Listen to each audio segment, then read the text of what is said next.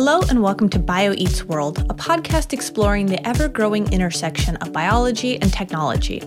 I'm Lauren Richardson, scientist and former senior editor of PLOS Biology. On today's episode, we are making the full arc from the theoretical and borderline philosophical to the applied. So let's start with the theoretical. The theory of embodied intelligence posits that the body, or the physical form, plays an active and significant role in shaping an agent's mind and cognitive capacities. So, for example, human intelligence is not just the function of our brain, but a combination of our brain, our body, and the environment in which we exist. But when it comes to designing artificial intelligence, a physical form and an environment are not typically part of the equation. It's a disembodied cognition. My guests today, Li Feifei and Surya Ganguly of the Stanford Institute for Human-Centered AI, set out to develop what they call an evolutionary playground to explore the development of embodied intelligence and its connection with the environment and with learning using in silico experiments. They discuss with A16Z general partner Vijay Pandey and I how they created a suite of virtual environments in which agents evolve through a process that mimics some aspects of Darwinian evolution. These agents, called the Unimal or universal animal, start off as a central node, and with each generation can add or subtract limbs and change various aspects of their physical form, like how flexible their joints are. Just like in real evolution, different forms arose based on the peculiarities of the environment. But what's really exciting is what Feifei, Surya, and colleagues discovered about the intelligence encoded in some of these forms, such as an increased ability to learn a novel task. Which brings us to the applied section of our discussion. These results provide new insights into how we think about designing robots capable of performing unique tasks, and for understanding the possible limitations of disembodied AI models like GTP-3. These results are described in a preprint posted on arXiv, and I highly recommend watching some of the videos of these evolved Unimals, which we will link to in the show notes. Our conversation begins with Feifei and Surya describing how they got interested in this topic.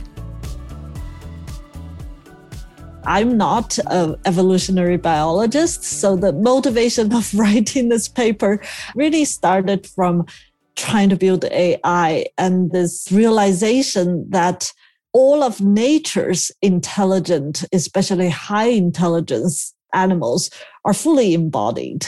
And you look at AI research, it's very abstract software, but my research is also in computer vision, and it brings me to look at how vision emerges in the evolutionary sense. And vision was a critical sensory capability or functionality that enabled embodied animals to move.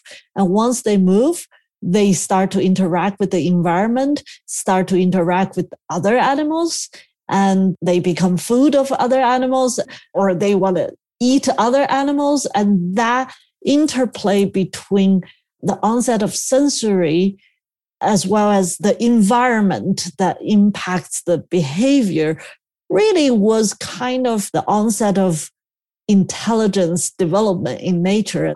And that was really what brought me to question, how does an agent's body and its capability to interact with its environment, plus some sensory ability, enable intelligence and the development of intelligence? Yeah, I mean, I've always been fascinated by putting everything together, right? Sensation, action, cognition in an action perception loop. So if you go on a little bit of the history of robot design, back in the 80s, roboticists used to think about modules, right? You'd have a sensing module that will tell you what's out there. You have a planning module that'll plan a trajectory. Then they will feed that desired trajectory into a motor control system that will execute the trajectory. But in reality, it's much more complicated. You have all these feedback loops, and you can employ feedback control laws. So for example, you have these nested feedback loops where you get the sensory input right now, and you can make a really quick but dumb decision as to what's the next action to spit out next, independent of your overall plan. And these are like these reflexes.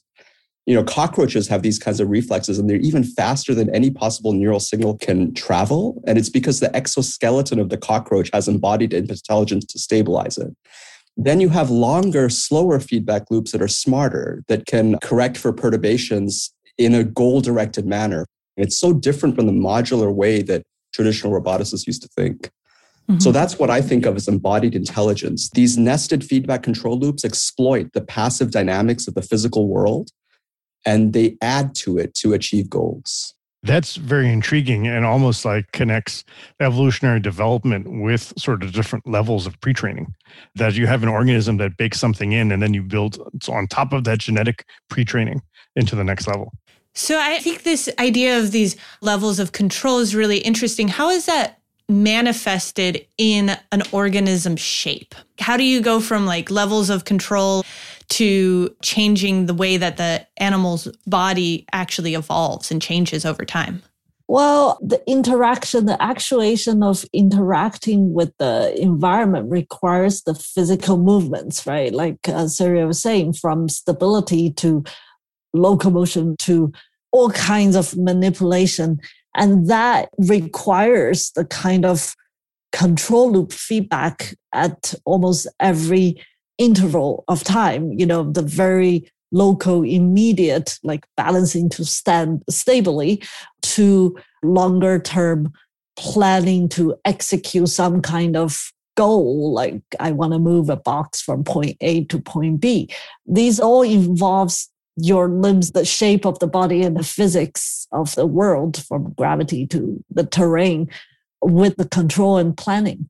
Right. If you're a snake with no limbs, you're going to approach a problem and solve a problem differently as if you're a centipede, with hundreds of limbs. Also, it's not just that you solve the problem differently, but how that affects the neuronal development, the development of cognition. What can evolution teach us about artificial intelligence or cognition, and vice versa? What can cognition tell us about evolution? And I was thinking about the former. I wasn't thinking about the latter, that we actually may learn evolution and that evolution is a sort of type of training in its own right.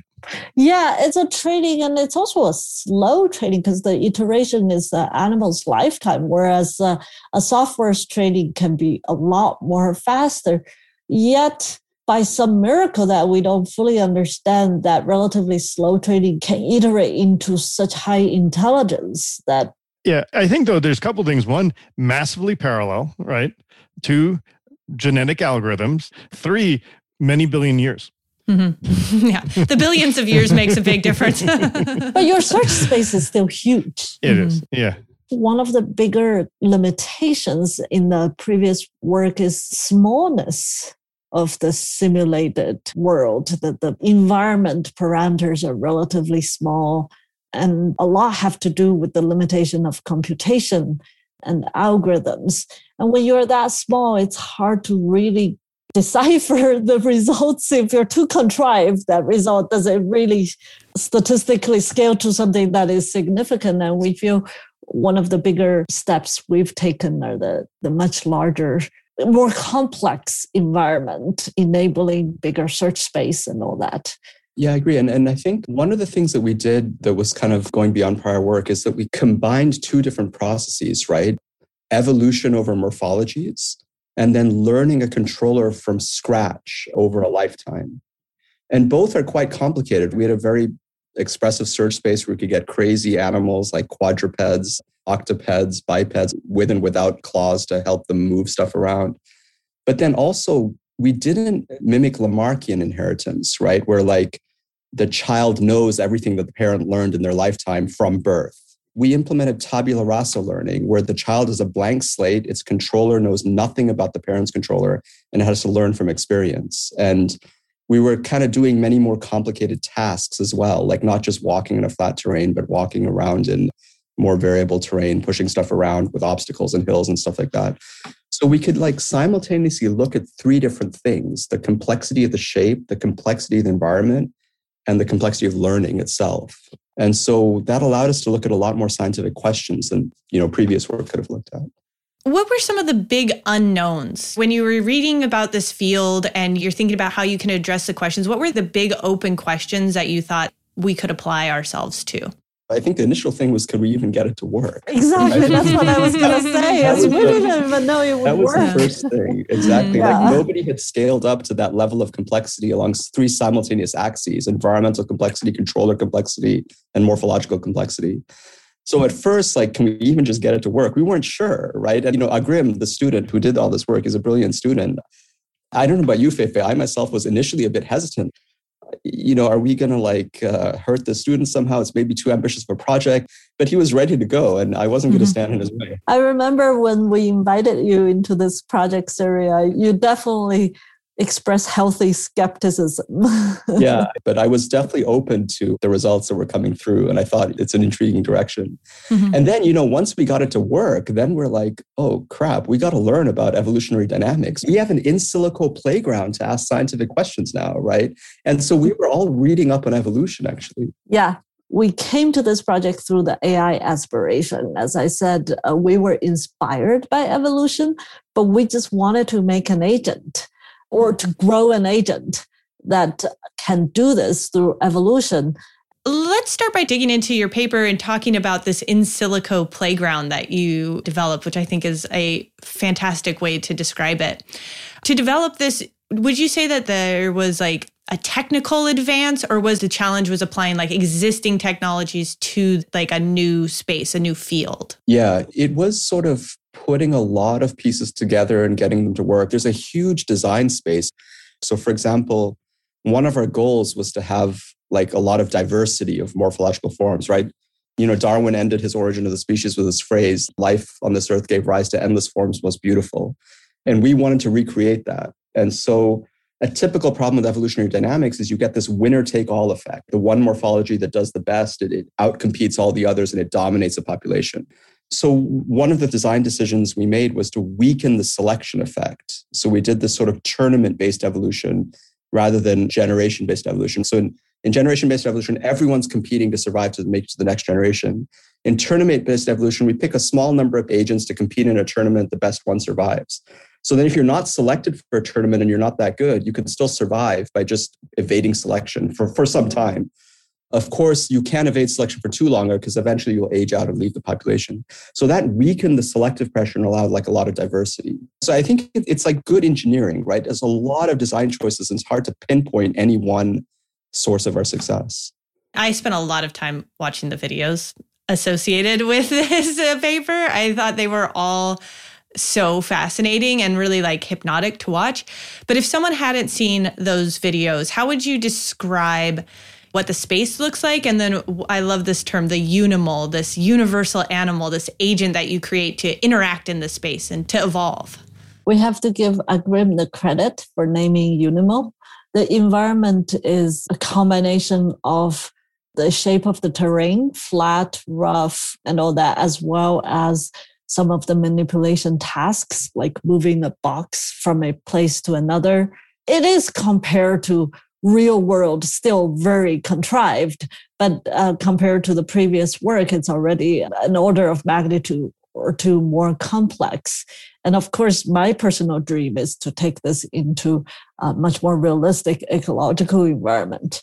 And the unimal itself, it's an organism that's pieced by parameterized sticks, kind of yellow sticks, and they are enforced to be symmetric. And they evolve different number of limbs and the joint movements in order to survive and reproduce in this environment.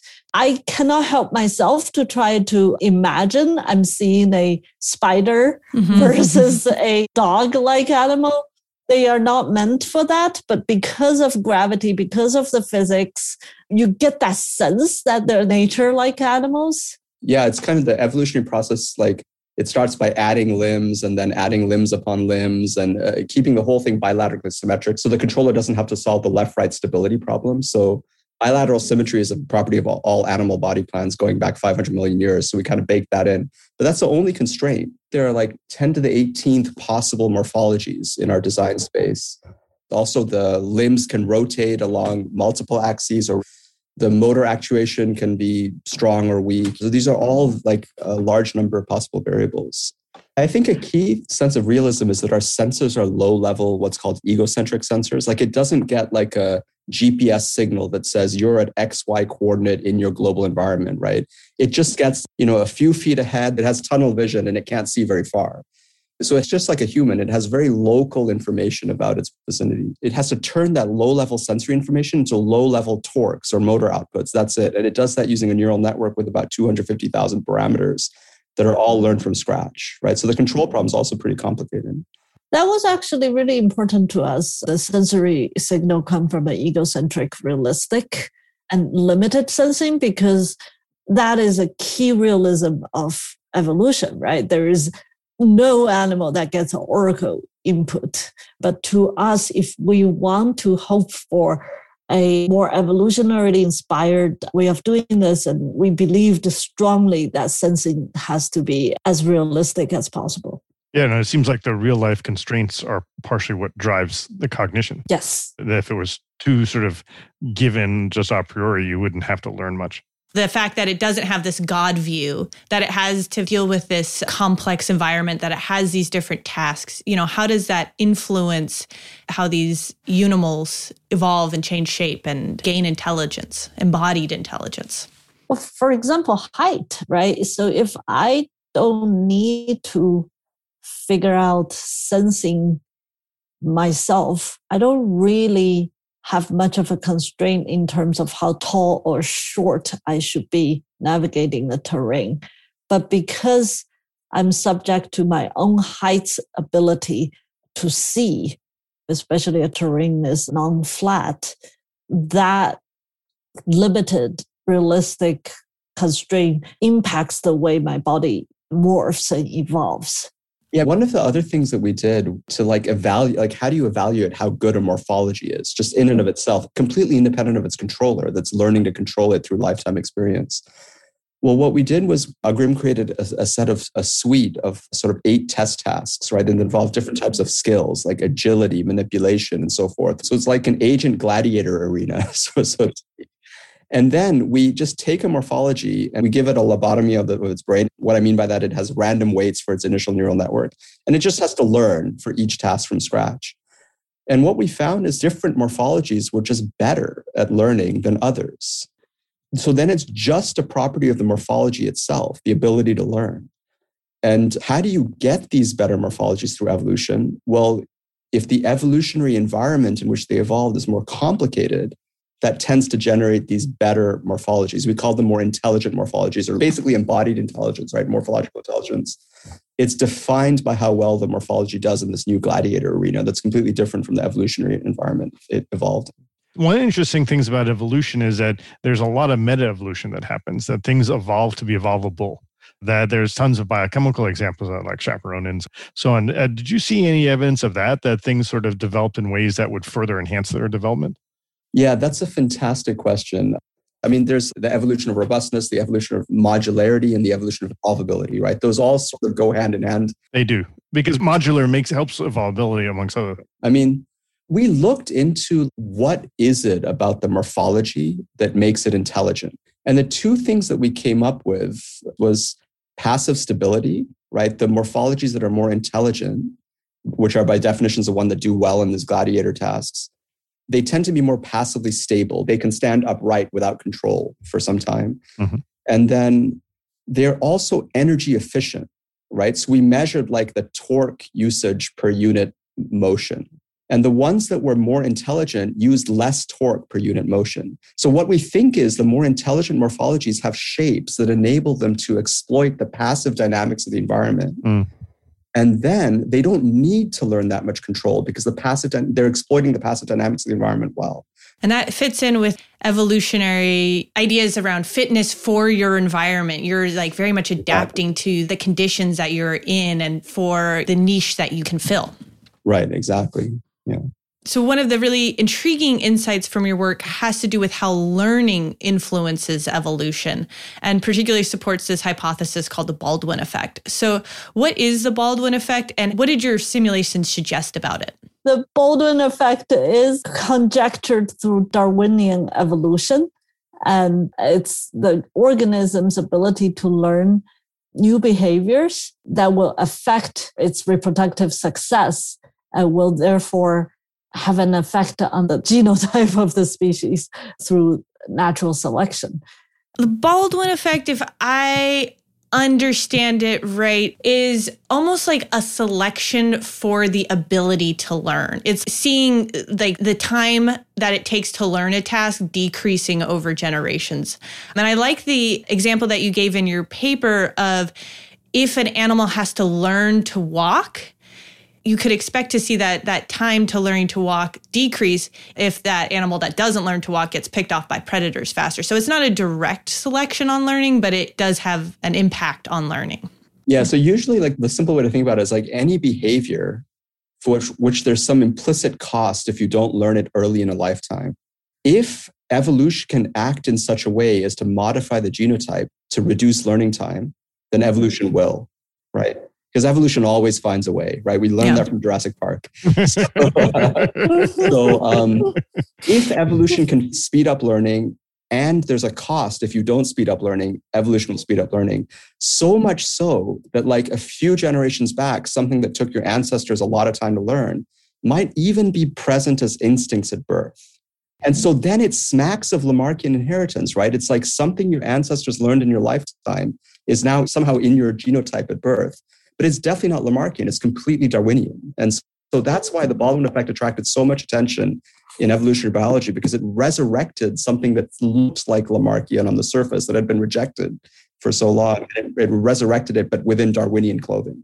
Then evolution has figured out certain things are so expensive and costly if you don't learn that. It's actually cheaper to encode it into the genotype, not because we pass down the phenotype, but to just encode it in so that the costliness is reduced. And one of the encoding is actually in the body shape itself.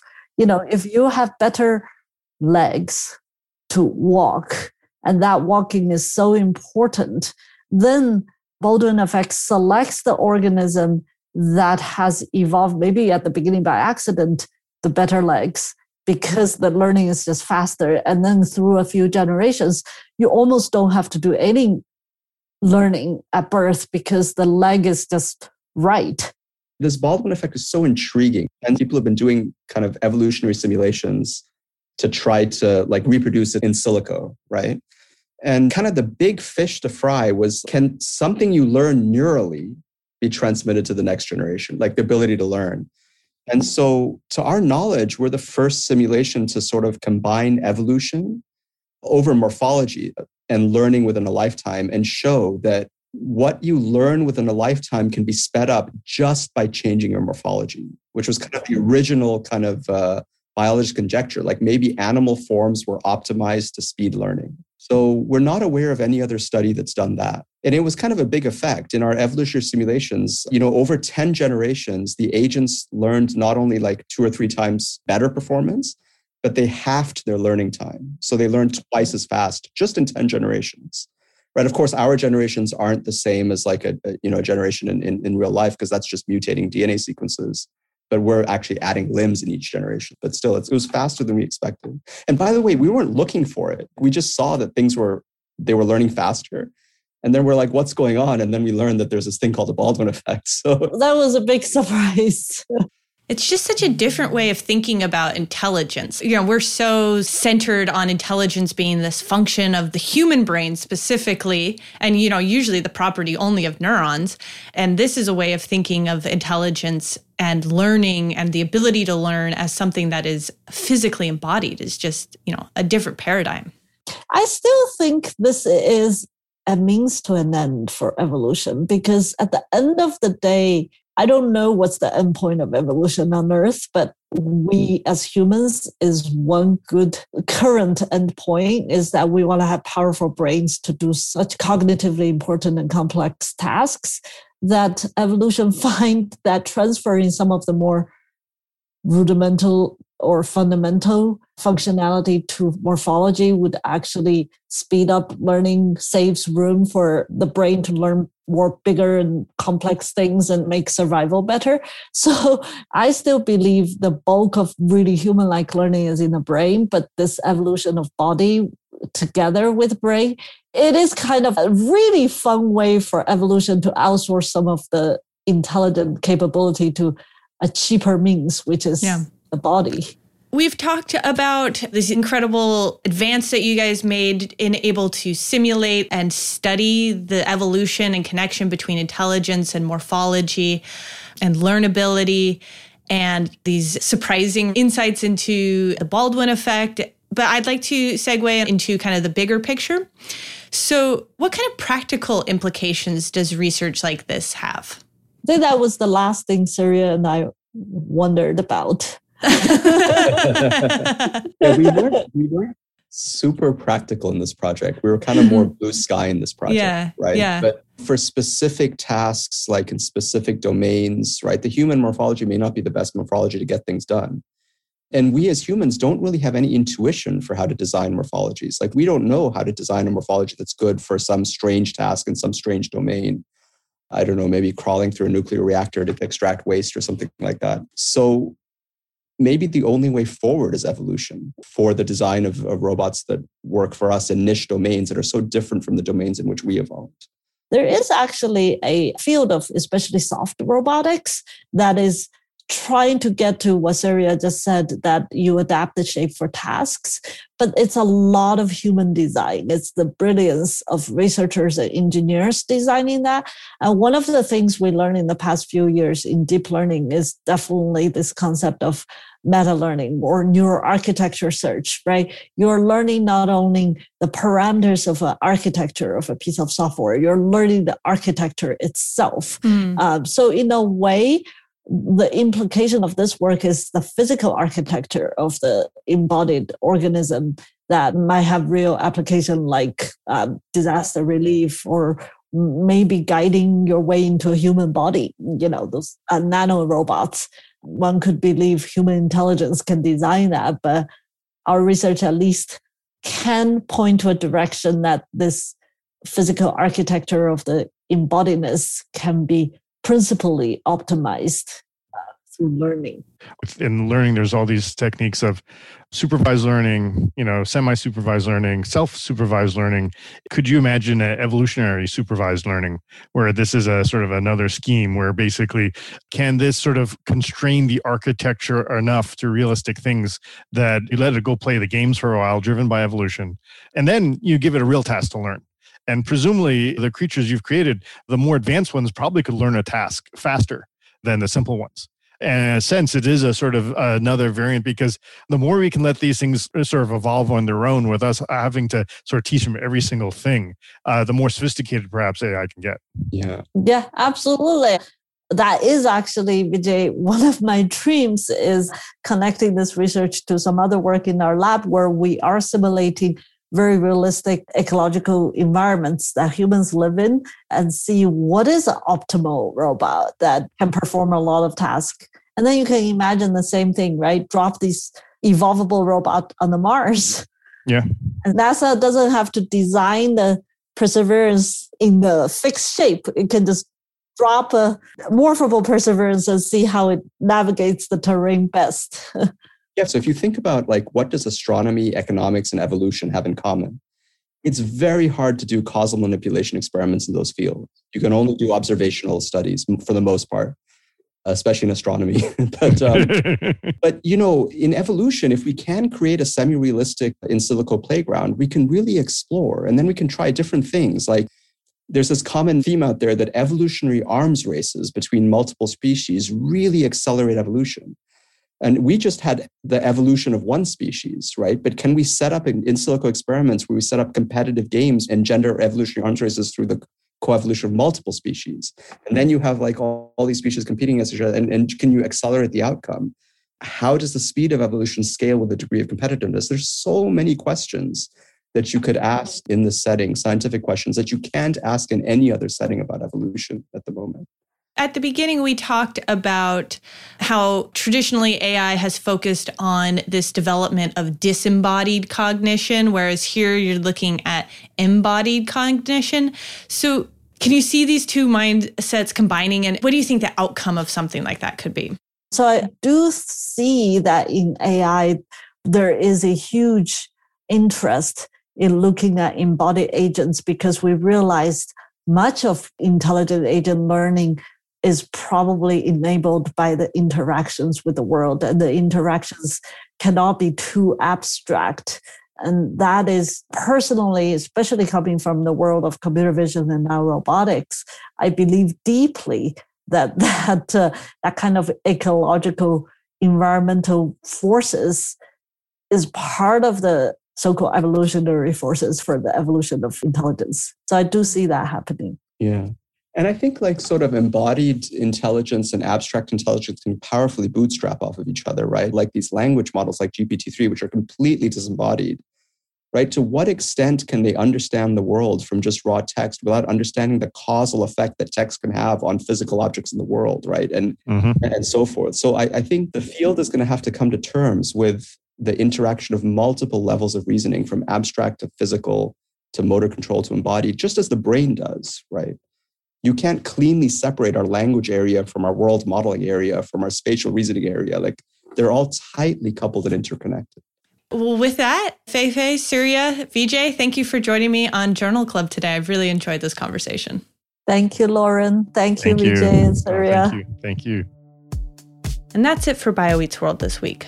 BioEats World is hosted, produced, and edited by me, Lauren Richardson, with the help of the A16Z Bio team, Tommy Heron and Seven Morris, and is part of the A16Z Podcast Network. If you've got questions about this episode or want to suggest a topic for a future episode, please email bioeatsworld, that's one word, at a16z.com. And last but not least, if you are enjoying BioEats World, please leave us a rating and review wherever you listen to podcasts.